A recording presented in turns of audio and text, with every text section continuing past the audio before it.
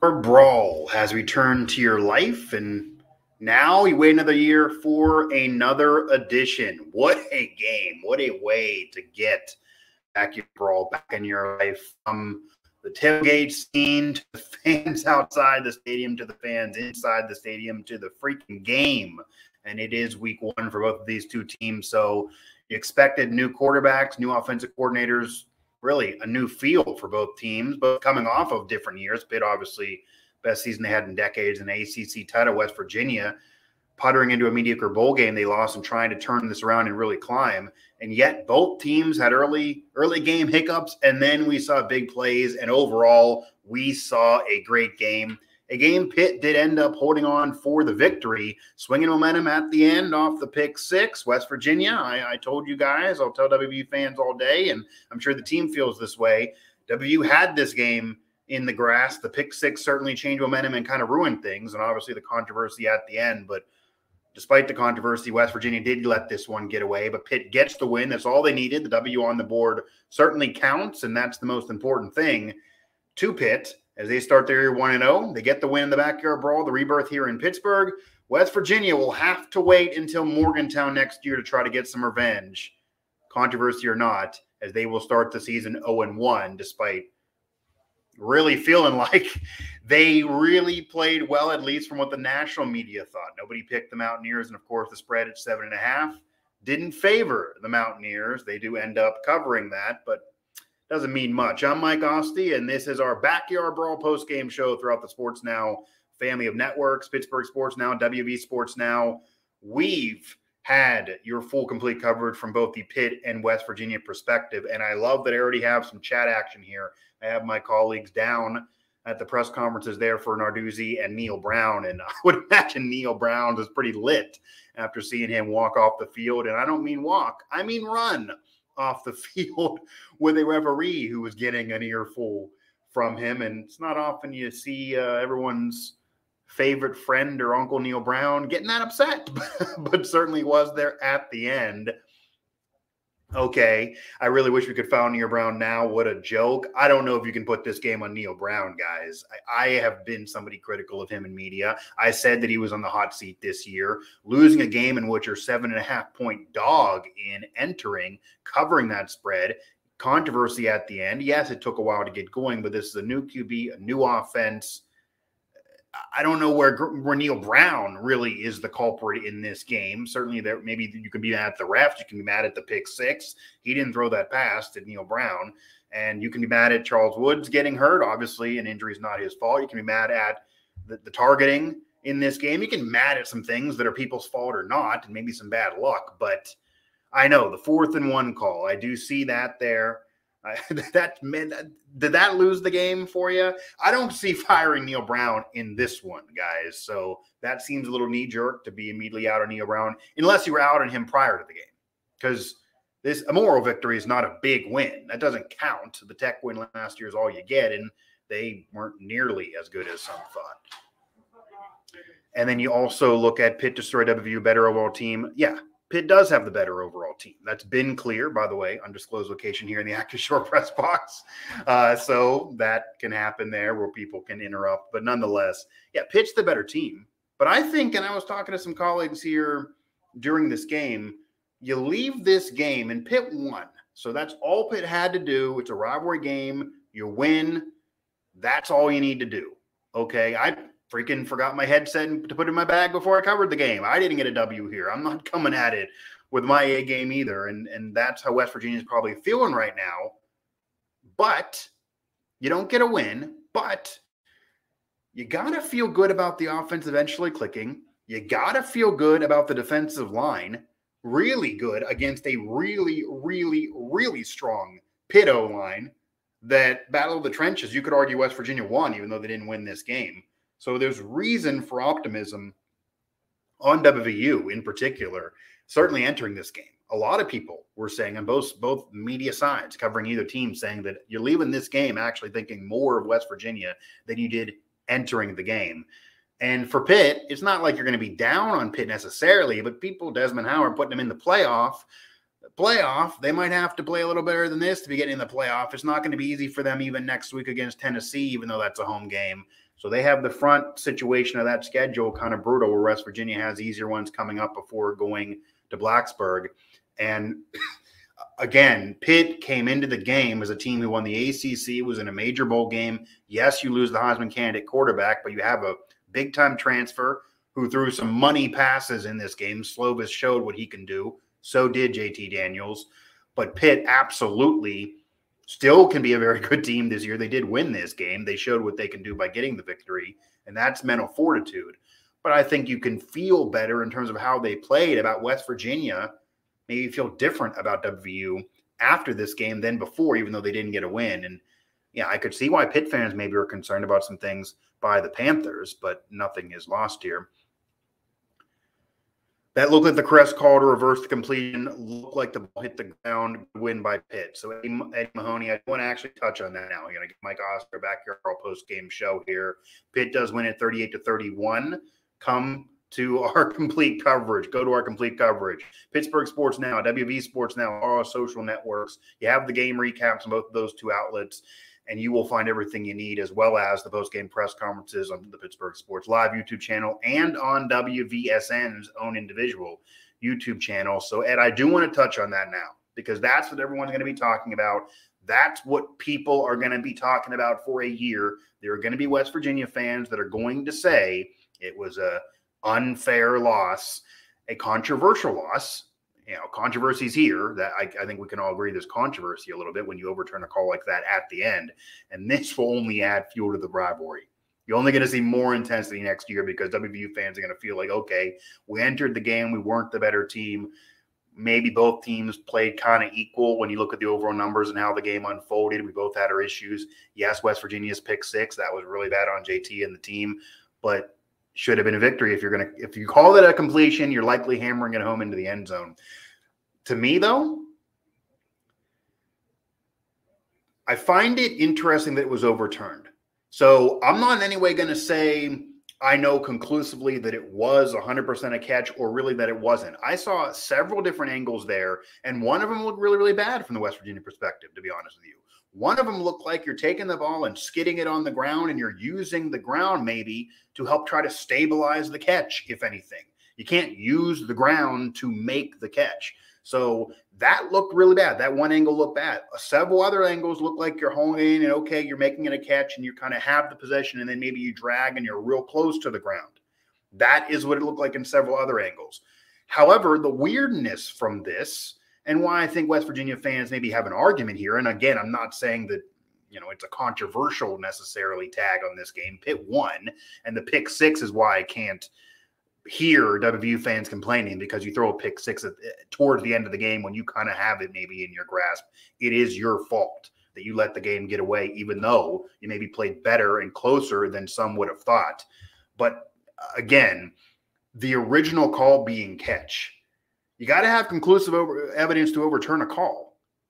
Did anyone here, did anybody watching this game, who can tell me definitively 100% you know what went on that? You know that wasn't a catch. The original call being catch, I was sitting there and I said to myself, look, I don't know if that's a catch or not. I think it actually might not be a catch, but I could see it being called a catch and having the call stand because the original call was catch. Review City in this game.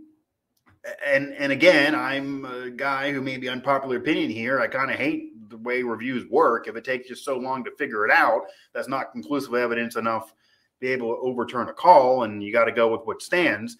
That wasn't as long as some other ones, but that maybe tells me they weren't confident in their initial call. If it was me, if I'm the ref, off of what I saw initially, I didn't think it was a catch, to be honest with you. If I was a ref standing down there, or from my vantage point in the press box, I would have said no catch initially. But once you get to the point where you call it catch, then it's weird. I could see the fogginess in terms of overturning it. I do want to go back to the chat here.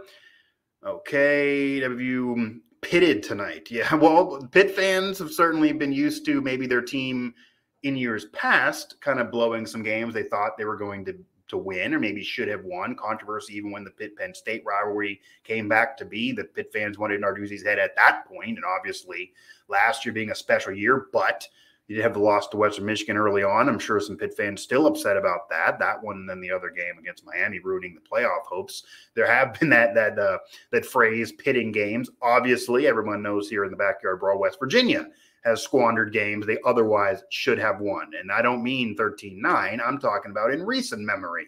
In the Neil Brown era, even, those games have existed. So both of these two teams have experienced that, but it was one of those for West Virginia in a way. It wasn't where they were a heavy favorite and they blew it. No, they were underdog in this game. It wasn't like the other team totally outplayed them. No, these two teams relatively were even though West Virginia made that critical mistake. But when you have an evenly matched game, a rivalry game, and two teams trying to figure out new QBs and new OCs in week one, when you're shaking kinks off, the first big mistake could do it. And that first big mistake was towards the end of the game when West Virginia maybe had it in their grasp. You see the pick six. This crowd was rocking all the way through. There were a lot of West Virginia fans for this being a road game. A lot of WVU fans do live in Pittsburgh, but also a lot had to travel. But obviously, majority Pitt fans, this is in Pittsburgh. This is at Acrisure Stadium. This is Pitt's home game. It was majority Pitt. We'll see how rocking it is for Pitt fans throughout the rest of the season in some games. But it really turned up. That turned up another dial after that pick six because Pitt fans felt like, okay, we have momentum. We're going to do this. They're going to blow this. We're going to win this game, and that's what you really want. You just want to win it, even if you feel like maybe you weren't at your best and your rival kind of did play well, or maybe it was closer than what a spread should say. Pitt ended up with a victory nonetheless.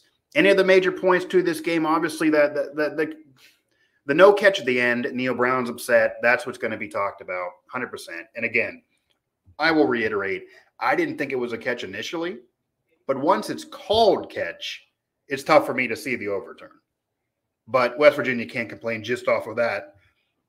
The pick six on JT was bad. That was a bad pick six. You can't have that in that moment. West Virginia kind of did let this one get away in a way. You could certainly argue here.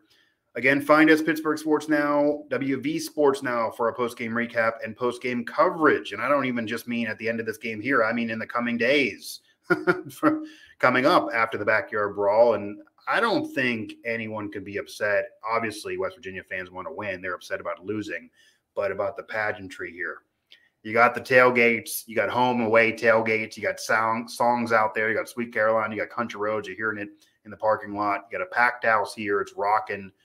Pitt fans were heard during Sweet Caroline. Let's go Pitt. A little louder than what West Virginia fans tried to say, but I can't say here. And you had a really, really good game overall. It was a long one for us, but it was a really, really good game overall. The ball clearly hit the ground, wasn't even close. Okay, I don't think you can say it wasn't even close. Again, I think we need to understand here on the way how reviews work. And again, because obviously this is a mix of Pitt and West Virginia fans, I want to make this clear probably to the Pitt fans. I'm not saying West Virginia got screwed here. They threw the pick six. They let this game get away. Okay, I'll tell West Virginia fans right in front of them, this isn't a unfair loss if they want to put that out there. However, the original call was catch. The original call was catch. And there were several angles that looked like you had the ball. So to say that it wasn't even close, I think is a bit ridiculous. Pretty clear it wasn't even a catch again. And this is all going to be, okay, so what will be talked about is a view punting on 4th and short. So we talked about the controversy of the catch. People brought up Neil Brown. You wanted Neil Brown's head early in this broadcast here, probably because of that call, because there's really nothing else you can point to. And again, void of a really big-time win. This is year 4. Again, the Virginia Tech win last year, it doesn't look that great with how not good Virginia Tech eventually showed that they were and got exposed. But playing well in this game isn't a win. So you're not going to mark this down as a big moment for Neil Brown. And I would have rather gone for it 100%. I mean, it's like what happened earlier in the game. I mean, you're going to make gutsy calls earlier in the game as the underdog playing on the road, put your chips in the middle. It's house money. No one thinks you're going to win. You have the entire game day crew pick the opponent, your rival. I get it. I would have liked to see a 4th and short, especially when you've already seen JT basically fall over for a touchdown. I mean, those type of calls that it was gutsy earlier on. And then it kind of got conservative towards the end. And again, I'm not firing Neil Brown after week 1. No, this is year 4. And I said he should be in the hot seat, but he's not going to get fired. And it's week 1. You're the underdog. You got to have time to fix things. But maybe too conservative has been a tag for Brown, and that looked like it there. The line play, many offsides, call lazy effort on the turnover. Okay, so the effort on the turnover, I could actually see that because the interception was bad, and obviously that was going to shift things. You're going to get a return to at least the 20-yard line no matter what because there was so much space in front. But I don't want to say lazy effort, but it did look like a situation where you get a pick, and then all of a sudden there was space to have it go a pick 6 when it originally just looked like a turnover. So I'm not going to call someone lazy unless I know. But that didn't look great. No, that was obviously the worst moment of the game for West Virginia, even worse than the call at the end being overturned. And on the line play, because we had an article on WV Sports Now about the battle in the trenches, it was going to decide this. And I don't want to say it didn't decide this, but I do think West Virginia's defensive line in particular, certainly Dante Stills and company, certainly in the first half, if nothing else, really played well against a really strong Pitt offensive line. Pitt's offensive line could be one of the better offensive lines in the entire country this whole year. So you got to factor that in. And yeah, Dante Stills is great, but who knows? You're facing off against maybe your toughest test all season in week 1. And I do think the sacks they got on Slovis, being able to get there quickly in time and not even allow him to scramble out, he can certainly move. I do think West Virginia's defensive line, in terms of that battle of the trenches, the D-line for WVU and Pitt's own line, WVU's D-line maybe even won the day, certainly early on. But you go to West Virginia's offensive line, that's also probably an L for the Mountaineers. West Virginia's offensive line wasn't good enough last year, has been criticized for a couple years. It's a veteran group this year. Many national pundits think it actually could be a lot better. It was supposed to help this team with inexperienced backs on the ground, Tony Mathis company. He broke a couple, but not nearly enough overall. They don't have a Letty Brown over there to be a workhorse. You need time for JT Daniels or else he's going to get hurt like he's been in his career and to open up space for the air raid and for receivers to find a spot. So they had a lot of work to do. Zach Frazier, Doug Nestor, etc. There are some veterans there. I thought they played okay, but absolutely not nearly good enough. All those offsides calls, and certainly late in the game, that's on West Virginia. So Pitt, I don't know if it was Pitt doing it to them or they were doing it to themselves. Either way, Pitt's defensive line definitely won that battle. So battle of the trenches, WVU won it on their D-line, but lost it on their offensive line. So maybe that's split, but Pitt ends up with the victory in the game. Okay, I will say the WVU quarterback played a hell of a game, made a lot of throws under pressure, and that's from a Pitt fan there, Josh. So, okay. I do want to evaluate the QBs now, to be honest with you. And let me pull up their numbers here right in front of me. So, obviously, that was a story in this game, to say the least. And that might have been why we have game day. These are 2 USC transfers, 2 national recruits, big-time QBs. Pitt loses the Heisman candidate from last year that led them to their most special season in decades. West Virginia loses Jarrett Dagey, who put up yards but didn't put up enough points. He's been a cast-off. They kind of agreed to divorce, and he ended up going to Western Kentucky, transferring out when he didn't win that job, and then not winning the job at Troy, granted only there a few days prior to that announcement. So you're figuring West Virginia is heavily upgrading at QB with JT Daniels. At least the potential was there, but he's been hurt a lot. Haven't seen it really for a full season in a while. 1 game to Georgia, but they won a national title without him. So, again, it was an unknown, even though there's somewhat familiarity with Graham Harrell, even though Kedon Slovis was Graham Harrell's QB back at USC. So there's even familiarity between those two on opposite sidelines. Kedon Slovis, another big-time QB transfer in. Great offense, but a new OC. A lot of weapons, but you're losing Jordan Addison. So he thought he was getting Addison when he went to Pitt. What are you getting? And it took a while for both teams to get those offenses going. It really did. And even maybe against West Virginia in terms of Bryce Ford Wheaton, stepped up at times, but also had some bad drops in the game. That's not against JT, even though the pick is. But both QBs showed the potential in them, is what I saw. So I saw certainly from Kedon Slovis throwing some money balls certainly on the sideline. Kedon Slovis showed you, and again, it's hard to replace a Heisman candidate. Kenny Pickett, a first-round draft pick, the only QB taken in the first round, now on the Steelers, fighting for that position there. So obviously, big shoes to fill. One of the greatest Pitt quarterbacks of all time. Look at the career that he had at Pitt, Kenny Pickett. And it didn't happen right away. He had to build himself into that, was there a long time, went from falling out of favor to becoming a Pitt legend by the time he left and a Heisman candidate. Who knows what Kedon Slovis is going to be in terms of his legacy, and he's not going to be able to be there as long as Kenny Pickett, but showed the talent in this game. You could definitely see it, and I think JT Daniels showed the talent in this game despite the mistake there at the end, which ended up killing things. But it's not easy offense to learn for JT either. JT Daniels, 23 for 40, so 57% completion-wise, 214 yards, 2 TDs, 1 pick, a QB weighting of 113.9. So too many incompletions there, but that did include some drops on the receivers. Maybe you put that on the receivers at times.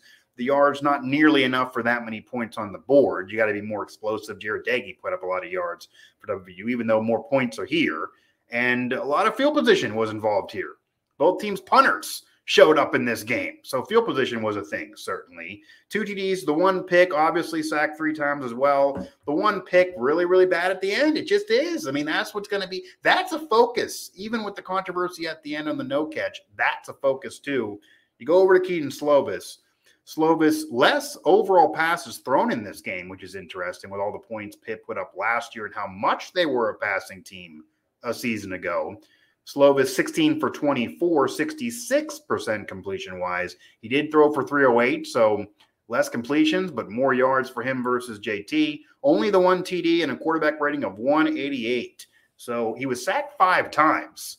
And that goes again to West Virginia's defensive line winning that battle of the trenches. But Kedon Slovis was smart with the football, didn't turn it over, didn't throw a pick, was very efficient with only the 8 incompletions there, and got a lot of yards, even only the 1 TD, though, on only 24 attempts. That's big-time ball. I got to say, Slovis played the better game between these two, obviously, because JT made the critical mistake at the end and had a lot more attempts with less yards. But I think both QBs showed their worth and what they can be. They showed some special passes that I don't think every quarterback would be making, even though it's been a while maybe to get here in terms of maybe the East Coast learning about these guys coming from USC and JT with a stop there in Georgia. The pick 6 wasn't on Daniels. It's just bad. It's just bad.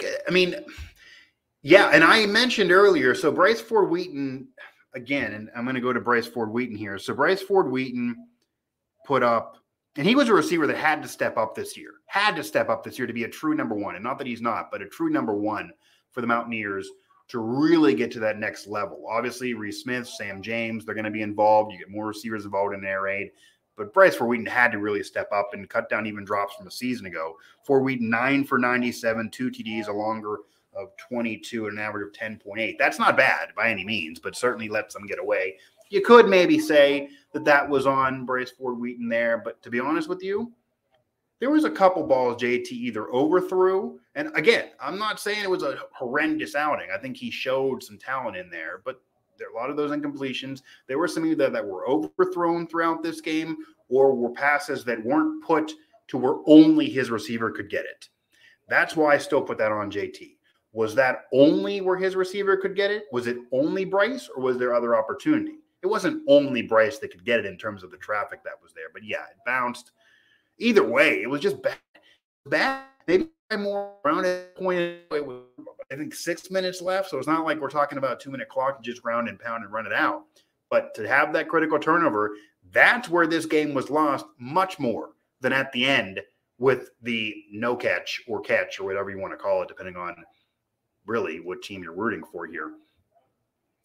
Bryce Ford Wheaton had a great game, but man, he's got to fix those ups. That's what I'm talking about. Again, the stats are good. I didn't say he had a bad game. He had a good game. He had a number 1 wide receiver, numbers-wise type of game. Almost 100 yards, an average of 10+, got himself in the end zone. Hard to be mad. But you watch it, and there were critical drops in this game. There were critical drops all throughout last year. the drops aren't zero. He's wearing number 0, but his drops aren't 0, and that's a problem. Okay, Mike, the hardest part of watching these Neo Brown WU teams is the predictability of mistakes, always committing critical mistakes at the worst time. And then we see JT played great. With that many incompletions, it's hard to say he played great. But again, a lot of that might be on the receivers as well. Again, not enough yards there to say he played great. I think he played good. I think he even played really good at times. And those passes looked crisp at times. Narduzzi, before the game, said he's obviously the starter. He can throw pretty much any ball. I do think JT showed really good things. So did Slovis. But Slovis played a little bit better, and Pitt ended up winning this game. And in terms of Neil Brown overall, because this is going to be the commentary all year long, certainly depending on what type of year WU has. And nationally, some have said 4 to 5 wins. I honestly thought maybe 6 or 7. I do think they would get a bowl game at least, but you got to try to lock it in sooner than like last year where you're crawling in and then you're going to lose that mediocre bowl game. Just didn't look good last year. Looked like they were a worse team than their record. And again, lacking big wins. You have the one top 15 win over Virginia Tech. They weren't really that good. They got exposed. So how much do you want to count that? And I think Kansas State before, but again, they got exposed. And is that really that big? How much do you want to count that? Bad losses at times, and the offense didn't look exciting. It looked more exciting in this game, though, than it has in 3 years. They might not win that much because the schedule is going to get brutal out to Virginia Tech, and they should win the next 2 games, obviously, Kansas and Towson. But in Blacksburg is not going to be easy, and then you got some ranked teams coming up in conference after the bye. But even if they don't win more games, it should be a more entertaining Mountaineer team, to say the very, very least. I have said this, though, and what I know.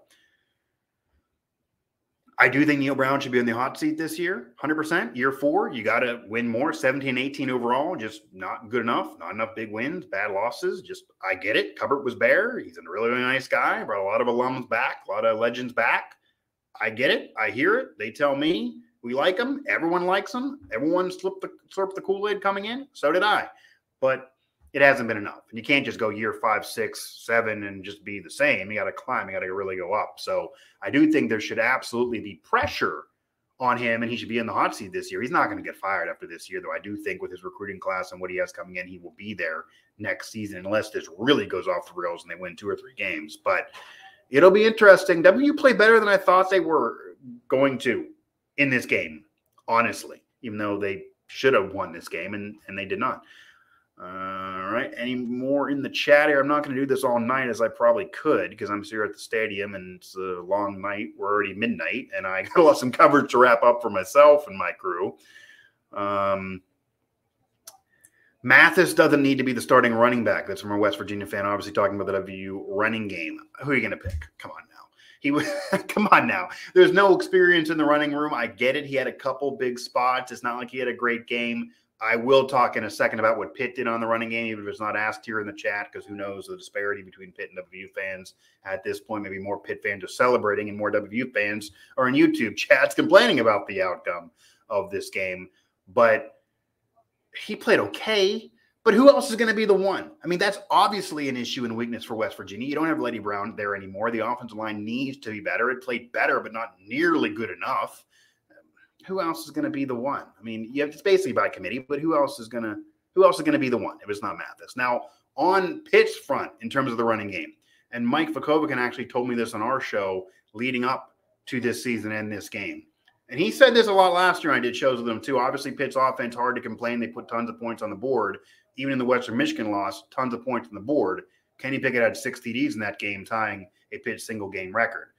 But not enough maybe from the running game early on. I know 2 years ago, a lot of Pitt fans didn't think nearly the running game gave them enough. And it's been a while since Pitt's found that really workhorse back.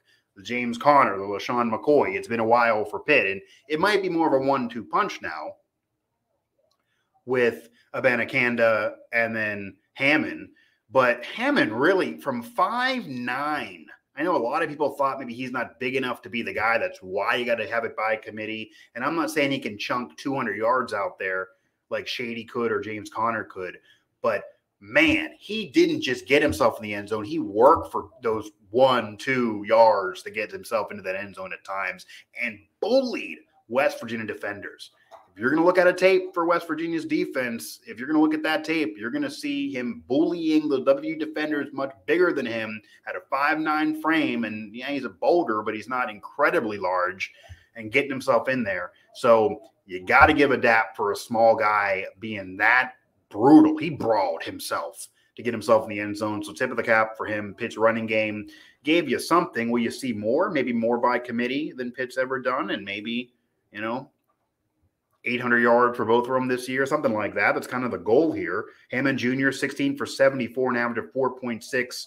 Nobody else got more than an average of 3. And Abanikanda, only 15 yards, an average of 1.9, even though I thought he was utilized more than these numbers are showing me here just watching it. But Hammond Jr. was the story there, the 2 touchdowns. And again, just bully ball right on the goal line. So showing that it's, not tons of yards there, not over 100 yards on the ground, but West Virginia's D-line also showed up and played very well in this game. But boy, he was a boulder and used his strength. Mike Asti here, our Backyard Brawl post-game show, live from an undisclosed location inside the press box here at now Acrisure Stadium in Pittsburgh. Home of the Steelers, but also home of Pitt. So they did have this first one of the return in Pittsburgh. A lot of Pitt fans here, of course. Maybe a better turnout than Pitt normally gets in games. A lot of West Virginia fans. The whole 75-25 ESPN saying more West Virginia fans are going to be here. That didn't happen. That's ludicrous. And you heard "Let's go Pitt" a lot more than the other words during Sweet Caroline.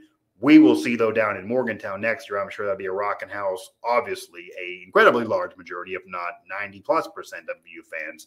You got some WVU fans in Pittsburgh. You don't have any Pitt fans in Morgantown. So it'll be having to get in the car and make a journey for the Pitt fans. Will you do that, Pitt fans? Maybe more so after this game with what you're going to hear on Twitter probably and on social media with West Virginia fans saying maybe it was controversial, certainly at the end on the overturn. And as I said at the top of the show, I didn't think it was a catch, but to call it a catch initially and then overturn it, did you see enough to overturn it? I might have let it go, but the pick 6 is what killed the Mountaineers, who let this one get away. But a win for college football, a win for the atmosphere, a win for the fans, really, even including WVU on the loss, win for media, win for me. I got to see a lot of people I haven't seen in a long time, and it was almost a reunion of sorts for me. So obviously, that's all a plus. But Pitt does get the victory 38-31. Mike Asti, you can find me on Twitter at MikeOsti11 if you want to carry this on after the broadcast. And, of course, our post-game coverage, our post-game recaps, everything. And this means now leading up to week 2 for both of these two teams, recapping this, some featured stories, what's going on, press conferences, news and notes, analysis, all of it, Pittsburgh Sports Now and WV Sports Now. So anything else here you guys want to bring up? I think we mostly touched on what needs to be touched on in this game. I am going to bounce here soon, but anything else? Okay, so I know I'm in the majority, but I'm really excited for the rest of the year. Pitt is a really good ball team, and we beat ourselves. I'm excited to see how the rest of the season plays out, and that I'm assuming is from WVU fan as well. Yeah, I do think WVU let this game slip away. Pitt is a really, really good team. They might look better than this game in future games, maybe even coming up here, even though that won't be as easy as maybe some think, because Tennessee's been overrated at years, but they should have a good team this year. So I do think Pitt is a really good team. Do I think they're a playoff team? No. Do I think they're guaranteed to win the ACC again?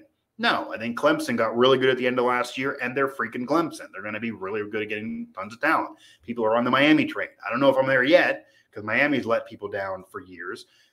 Pitt will be right there. Pitt's a very, very good team, and they had to avoid going 0-2 with these 2 tough out-of-conference games. They win one, so they didn't play fantastic, but they won it, and they did what they had to do at times. I think Slovis is going to get better. The passes were really money at times. That offense is going to get better. It's more versatile maybe than last year, even if maybe the passing's a little bit down. Again, you got to get yourself going. It is week 1. The defense did have a tough test against JT and the Air Raid, who play better than I would have thought as well for week 1, even though maybe some Pitt fans are going to want that defense to have played better. Are we worried about the secondary? And that goes to West Virginia in terms of Charles Wood. So there were several players that West Virginia could not have go down and be without for a significant period of time this year to have this season be a quote-unquote good year. JT Daniels is one of them. The other, Charles Woods. And people could argue Dante Stills is ahead of Charles Woods in terms of that list of a guy you can't lose. Yeah, you don't want to lose Stills. But the secondary is just full and littered with inexperience or transfers. And I'm not saying transfer don't have experience. Some got to transfer that won 3 national titles at a lower level, but not this experience, not this offense, or not this system, not against this offense, not against these offenses. So that makes it an issue. You just cannot afford to lose Woods. You cannot. It didn't look good early on. I would be lying if I know his prognosis. I'm sure Neil Brown talked about in the press conference. We'll have it on the site. We have the original story on the site. Logan's down there. He'll get more of that for us. And it could be bad. It could be. It didn't look good at the time. So he was in the tent. He didn't have to get carted off. He was helped off. That's a positive. But you cannot be without him for a significant period of time. That will be a major problem, obviously, for West Virginia in the secondary. I'm going to do this. Before I go here, I'm going to say the most positive thing for Pitt, the most positive thing for West Virginia, and then the most negative thing for both. And this obviously goes to the rest of the season. So the most positive thing for Pitt was I actually think was maybe Hammond Jr. in terms of just emerging as a beast down there and showing what they can do maybe on the ground to diversify the offense. And you could obviously easily point to Slovis as well, who had a real solid game and threw some money balls and looked really good at times, 300-plus yards passing, had the TD, no interceptions. That's a really, really good day. Everyone can say Slovis. I think Hammond's in there as well.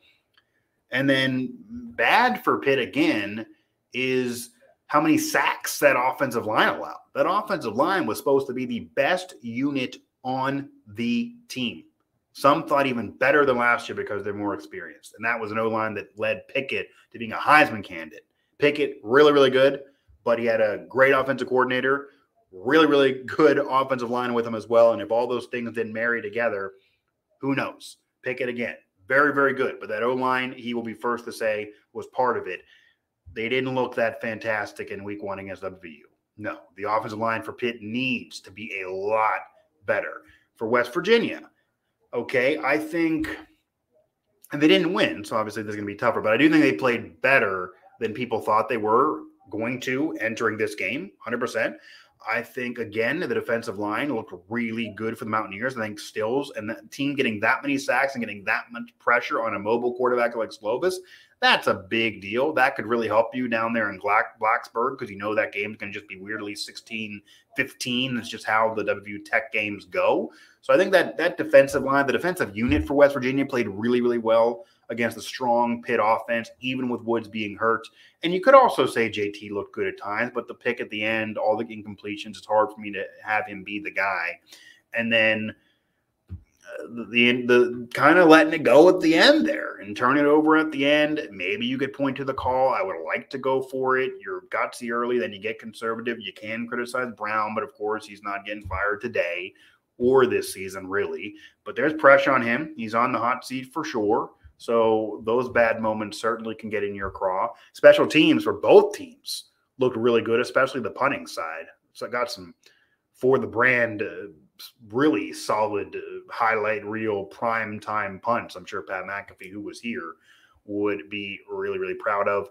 Anything else in the chat, guys? I'm going to now get you over to the websites, to our Sports Now coverage. Pitt obviously has Tennessee. West Virginia will open up the season at home. They'll get out of this funky away land of the Backyard Brawl in Pittsburgh, even though it's as, I guess, friendly as it can be for a road game and as close as it can be for a road game. But they will have that home game against Kansas and then Towson. They should be 2 wins. Nothing's guaranteed in the world, of course. And then you'll have that journey to Blacksburg and then Texas and then a bye. And then you got some teams on schedule. It will not be easy at all for the Pitt Panthers after the Tennessee game, because obviously that next one also is at home. And then you got an easier sled there. You got Western Michigan, you got Rhode Island. Georgia Tech is not going to be great. So those are 3 more wins in a row. You also play Virginia Tech, and that'll be at home, though, whereas West Virginia going on the road. We can talk all day about scheduling, but I think one thing that got to be true, everybody's happy to have the Backyard Brawl back. College football needs the Backyard Brawl. Conference realignment, conference chaos, it's all about money. But the Backyard Brawl is good. I'm sure it brought the ratings. It brought the interest. It brought the national exposure. It brought the rivalry back and the love from these fans. all a positive. You can't fit tons of out-of-conference games that are good, and maybe West Virginia is making it too tough. 3 straight years out-of-conference game against the Power 5 on the road, or not at home at least. Multiple rival returns in the same year in the first quarter of the season on the road. This year, Pitt and Virginia Tech. Next year, you're going to go on the road to Penn State, bringing that back. You're still going to play Pitt, even though it'll be at home next year. Not easy. Not easy. So maybe you're making the schedule a little too tough when you have ranked games in the conference. And the Big 12 is not the SEC. Lord knows it won't be in the future. But Alabama, they play so many ranked games in conference, in the SEC. So they build up those ranked games there. That's why, even if they lose a game, they're going to get a beef up on their ranking. And they probably deserve it because the schedule's freaking murderer's row. If you're second in the SEC, you played 5 or 6 ranked teams in the year because all of them are ranked all the time. And they're really, really good clubs. So you're going to throw in Mercer as an out-of-conference game. No one's going to be mad at it because you have so many ranked games in conference. Well, as we stand right now, West Virginia has – let's go back to WVU. West Virginia has 1, 2, 3 currently, and that could change. So that's something. And again, you got tough games here. Actually 4 because that included Pitt. So 4 ranked games on the schedule. Again, it's going to be rough. They're going to be underdogs in a lot of these. For Pitt, again, I don't think the playoffs happening, but you got to win. You got to win over your rival. You didn't play at your best, and yet you got the win. And yet you were shaking kinks off, and you shook those kinks off, and you won. You did what you had to do. You took care of business. You can really impress. And if Pitt goes 2-0, a win over WVU, not ranked, but a rival, and a lot of fans here for West Virginia, and then one over Tennessee, even though they're both at home, that's where you go from 16-17 to getting into that top 10. That's why that 16-17 spot wasn't that bad. And once you get in the top 10, you have an outside shot at the playoff. Obviously, if it expands to 12, you'd be there. But even right now at 4, you have an outside shot. You keep on winning. You got to avoid the big-time upset like last year happened, but maybe you're looking for that revenge. Miami's still kind of fool's gold. Who knows? Last year, the Coastal, winning that will at least get you in to try to defend the ACC title. So, again, Pitt right now is riding high for good reason, even though they weren't at their best, whereas West Virginia has to regroup. They feel like they maybe let one get away. The schedule will not be easy after the first quarter or so. They got to make sure they show up and show out against Kansas, the little team that they are in the Big 12. They got to show them why that they're a team that just plays basketball and nobody cares about them on the football field. They got to beat them up. They got to do it at home. They got to get wins against teams they're supposed to beat and not lay an egg and maybe get a big win later on.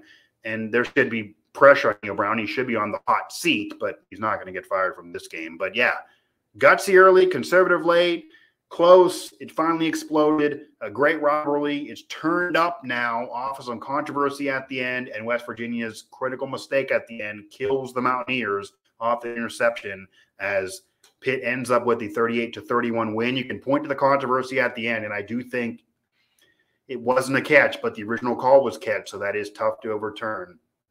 Either way, no matter what anybody thinks, Pitt wins the return of the Backyard Brawl, the first one in a decade. They do it at home in Pittsburgh. They win it 38-31.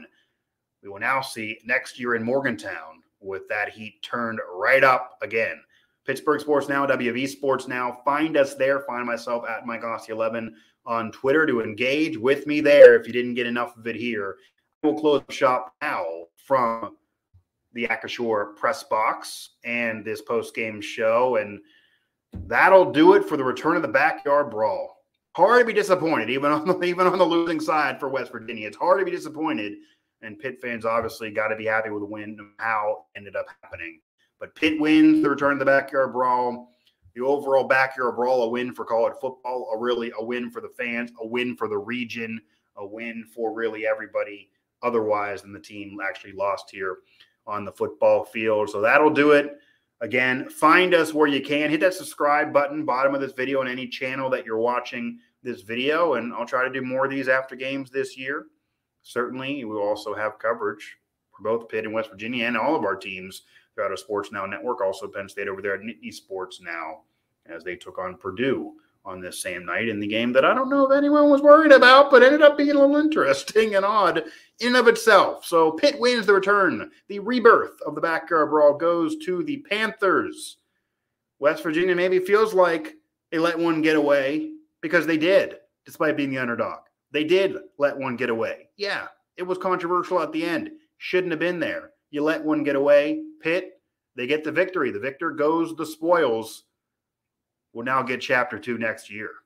Get ready. I know you're already excited.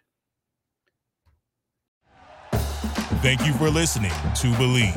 You can show support to your host by subscribing to the show and giving us a 5-star rating on your preferred platform. Check us out at Believe.com and search for BLEAV on YouTube.